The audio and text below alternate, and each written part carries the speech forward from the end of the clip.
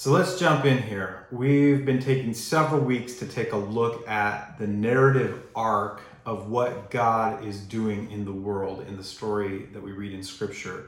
So by way of recap, in week 1, we talked about how this story is good. God is good. He's not angry with you or me or anybody in the story of Scriptures. From the beginning, it was very good. And the world is not something to be escaped. It's something to be redeemed. We're not waiting for, as the old church hymn says, some glad morning when we all get to go get out of here. This is something that God is seeking to redeem right here, right now, this world. And then in week 2, we talked about the Hebrew word tov meod, and I encourage you to go back and listen to and watch that teaching. And then in week 3, we kind of backed up and said, okay, fine. You say that I am exponentially more, better, good. That's what tov meod means. Fine. But there's a lot of jacked up stuff in this world. And all you need to do is take a look at the news each and every day. All of the things that are happening, all the violence, all of the racial inequality that's going on, that's just tears the heart of God apart. And we just talked about brokenness in week 3. We also talked about all of the voices that we listen to and how many of them internally in our hearts and our minds are manipulative. What does that do to us on the inside when we allow those creeping voices to enter in and we don't filter them out? And we talked about how God's call is for us to crush those insidious voices that really just want to derail us. Then in week 4, we talked about the question of whether or not we believe God's promise is secure. And how we answer that question says a lot about how we put God on display in the world. And last week we talked about how God steps into the breach and he does the impossible, securing his promise in a way that is completely unbelievable. He says, I know that you and me, he knows that we cannot live up to our end of the deal in this new covenant. And so he says, I'm going to hold it up anyway by myself, on your behalf. So today we're going to talk about those promises that God offers us in the midst of our lives. And what I want you to notice in the narratives of Scripture is that God's promise often comes in the form of invitations. And what I mean by that is this. God says, I invite you to join me, and if you will join me, I can make you this promise. I'm not going to tell you all the details, and I'm not going to promise you that it's easy. But if you'll join me, I can tell you where this whole thing is headed. And I'm doing this thing in the world, and I'm looking for partners.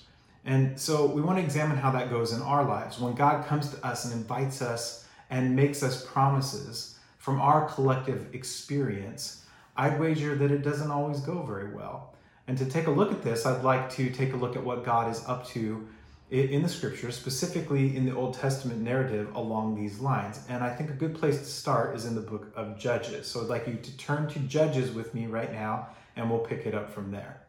All right, so turn to Judges chapter 2. The writer of the book of Judges is setting up this part of the history. This comes after the Exodus.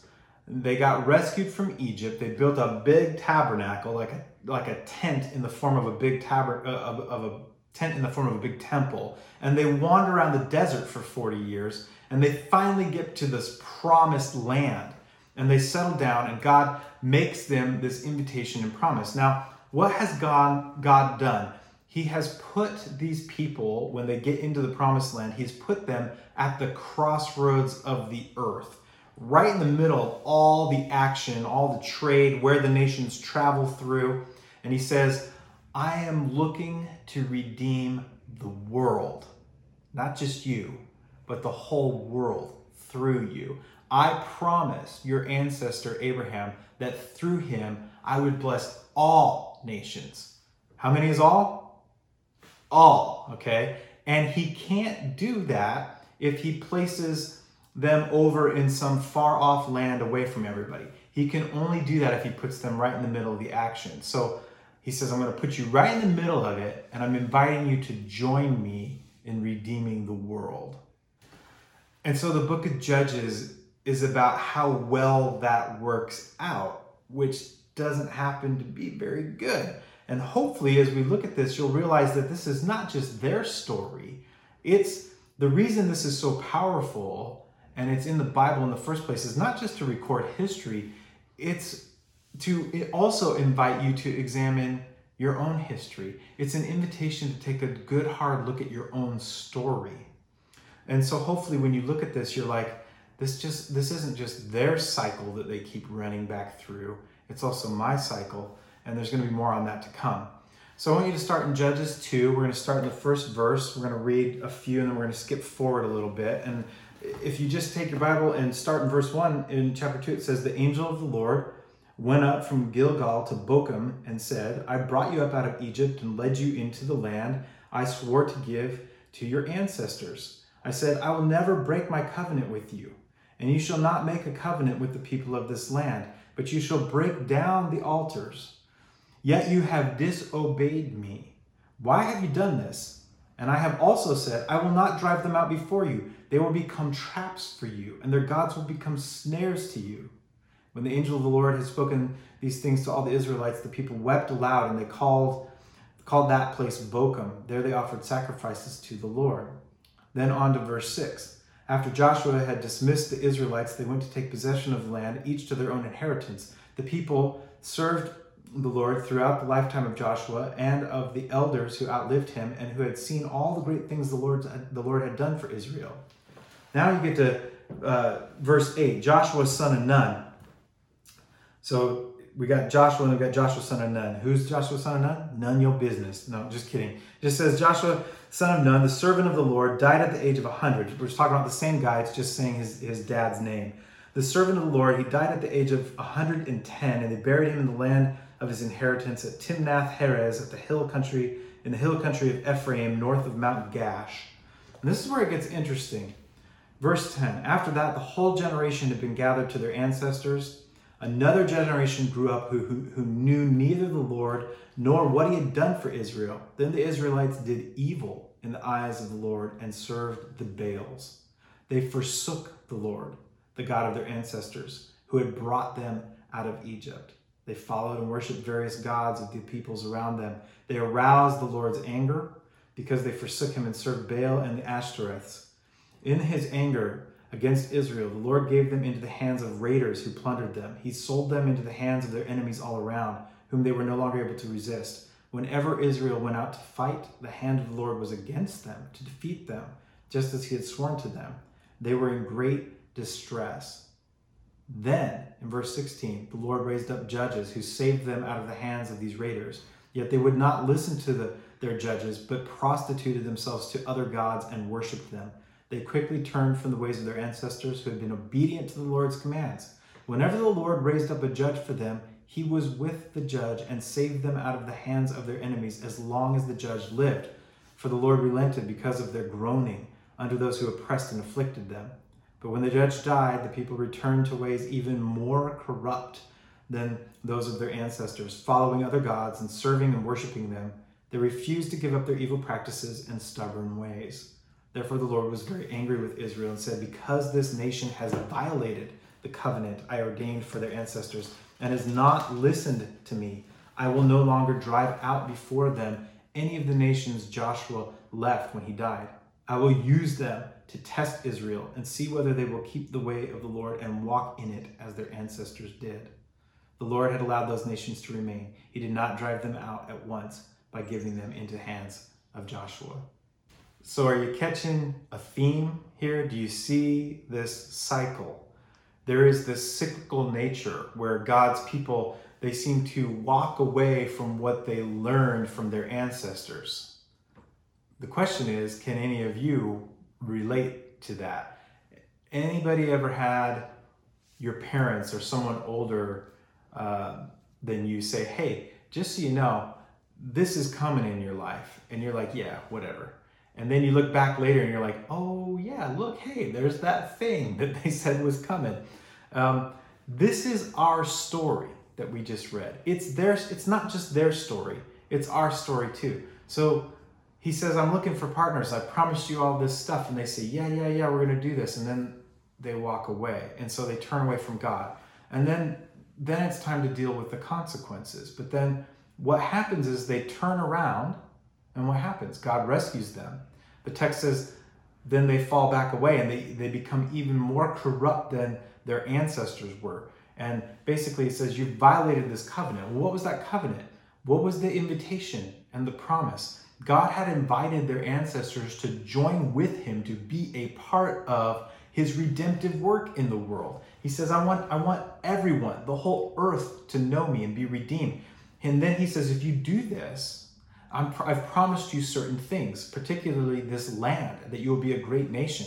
And he says, because they haven't relented, at the end it says, I'm no longer going to drive out any of the nations Joshua left when he died. And I'm going to use them to test you. I'm going to use them to test Israel to see whether they will keep the way of the Lord and walk in it. And then he says, I'm not going to do that anymore. And that's the way it goes. So there's this cycle that's very obvious in the book of Judges. If you read all the way through, which I encourage you to do, there's this cycle. And here's what it is. I want to give you this slide that you can look at right now. And you see this cycle just go over and over again. It just keeps going around. So put yourself on this cycle. We get a little complacent, we get a little lazy, and then we go through the cycle and repeat. And the question is, can you relate to this? Have you walked down this road before? Maybe you can even pinpoint exactly where you are on this cycle. And maybe some of you know where you are on this cycle. Maybe you don't know exactly where you are, but you've been around it so many times it's kind of impossible to know how many times you've been around the merry-go-round. Yeah. And so what I want to do now is I want to move forward a little bit through Judges, and I'll show you how this works itself out. There's a bunch of stories, but we're just going to take the first one in Judges chapter 3 about one of the judges named Othniel. And so it says in, I've just kind of summarized this for you, but you can turn to it in your scriptures. It says in verse 7 that the Israelites did evil in the eyes of the Lord, and they forgot their Lord, their God, and they served the Baals and the Ashtoreths. But then what do? They cry out, and we can put up that cycle again as we read through this. But then they cried out to the Lord, and he raised up for them a deliverer, and then so the land had peace. What the text tells us is after the deliverer comes, the land had peace for 40 years. And again, the Israelites after that, what do? They do evil in the eyes of the Lord. And they took possession of the city of palms, is what it says, and you know that as Jericho. And then it's like 18 years, and again, the Israelites cry out to the Lord. And it goes on and on and on and on. That's the cycle. And really what it is it's part of the author's mechanics that they want you to catch as you are reading the story of Judges. Now, when I was taught about this back in college, this was taught as the sin cycle. And if you look at it, you can see why. I want to put that slide up for you again. Remember when we started this series way back several weeks ago in Genesis 1, and we talked about how God is good and he's creative and he's not angry with you. I did that because we went through that because I wanted it to sink in for you. Because once you know he's not angry and that he calls you good and that he's for you and not against you, it impacts your perspective. I know it impacts mine. Here's my question. How come when I was taught this years ago, how come the only side that seemed to matter was the right side of the diagram, my sinfulness? And this is what, when people think of church, if maybe you're watching this for the first time, you're interacting with us as a church community, you're giving Jesus a shot, you're just curious, whatever. Maybe that's the only message you've ever seen. The one you've received is that it's all about me being bad and wrong and all this. And we've just spent some time, a good amount of time as a church community, looking at it and going, no, God has said that we are good and he is for you and he loves you and he's not against you and he's not mad at you. But then how come we look at this cycle and we go, the only side that seems to matter is the right side and my sinfulness? How come we don't get to name the diagram after the other side of the picture, which is God's forgiveness and his patience and his redemption. And if I call this the sin cycle, then it becomes a reminder of my badness and how awful I am on the inside. And it's not a reminder anymore of God's goodness.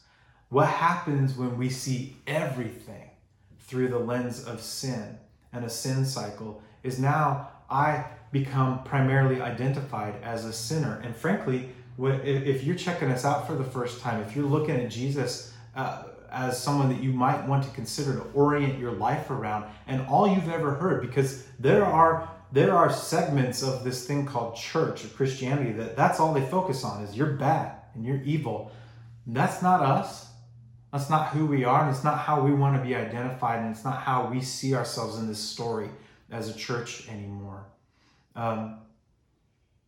When that happens, when you see everything through the lens of sin and a sin cycle, then you primarily identify yourself as a sinner. And that flies right in the face of what we examined before, that you are created in the image of God. And I know that's what we want to believe in. Maybe you've received another narrative that you're just evil, but the story is telling us that we're not, that we're amazingly good. And if you only deal with the sin side, then you're only dealing with nothing but shame on your journey. And then shame becomes your identifier. And shame is not redemptive. And shame always condemns. It would seem to me that the New Testament speaks about condemnation routinely. What it says there, though, is there is now no condemnation for those who are in Jesus Christ. So I would argue that looking at this cycle and defining it and naming it by our sin would actually be anti-biblical, because it doesn't tell the story that God wants to tell. And so next week, when we come back and look at this again, I want to relabel this story. In fact, if you've been paying attention, in the middle of the diagram that we've been putting up, it's not named the sin cycle. It's named something else. So you can go back and look at that and take a little more careful look at it. And that'll give you a preview about what's to come. And so I encourage you this week to remember what we've already talked through, what we've been examining, that you are good, tov me'od. God is calling you to partner with him. He is looking for those who want to help him redeem the world and get in on this plan that he's all about. And I want to encourage you that this cycle, there's a whole other side to it that is amazingly good. And we'll get into that next week. I'll see you next time.